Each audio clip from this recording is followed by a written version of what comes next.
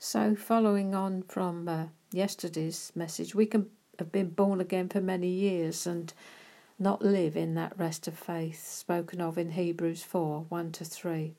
Hear it in the Passion. The faith rest life. Now God's offered to us the same promise of entering into his realm of resting in confident faith. So we must be extremely careful to ensure that we all embrace the fullness of that promise and not fail to experience it.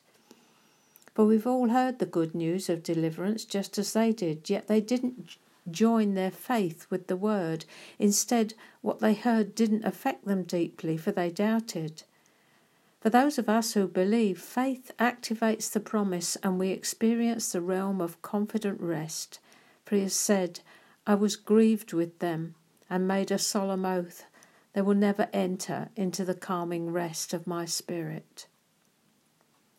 We discover from this passage that the reason we're not at peace in the calming rest of his spirit are the twins of doubt and unbelief. They're killers, both of them.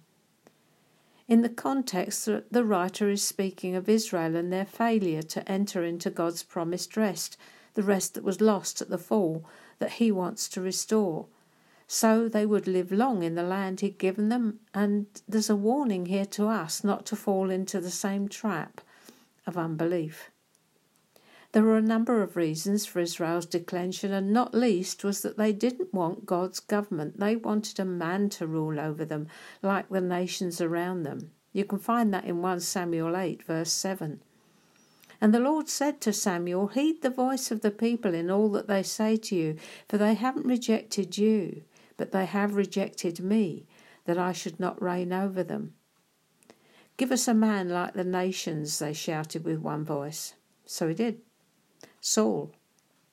Now here's a man who epitomizes the statement, it's not how you start but how you finish that counts. He started full of the Spirit, changed into a different man, but he finished in deception and desolation. Insecure, jealous and fearful, he pursued David in an attempt to kill him for 40 plus years. Not a lot of rest and peace in there. Whenever we shout loudly and long enough, God will give us what we want, and then we have to stew in it, if I can use the expression. He gave the Israelites what they wanted, a man to rule over them, and they went downhill from there fast, in a slide that has not been recovered to this day. Take a look for yourselves. John 1. He came to his own, and his own knew him not. So there's this. Give us a man to rule over us. We don't want your government, God. Give us a man so we can argue with him. And then what followed was that they couldn't enter into his rest because of those twins, doubt and unbelief. Unsurprising, really, because they wouldn't let God be God and they go downhill fast. There's such a stark lesson here.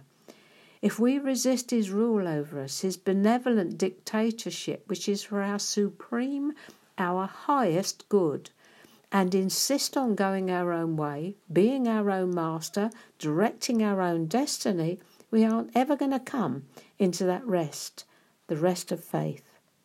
Because why? We've put our faith in our own methods, our own way of getting things done, getting what we want out of life, not his. We said it a few days ago, and I'll repeat it just in case you missed it at the time. I am the master of my fate, the captain of my soul. That comes from Invictus by William Ernest Henley. But thank you for your offer. You wouldn't be saying that to him right now, would you? Thank you for your offer, but I'm the master of my fate, the captain of my soul? No, of course you wouldn't. Hebrews 6:9.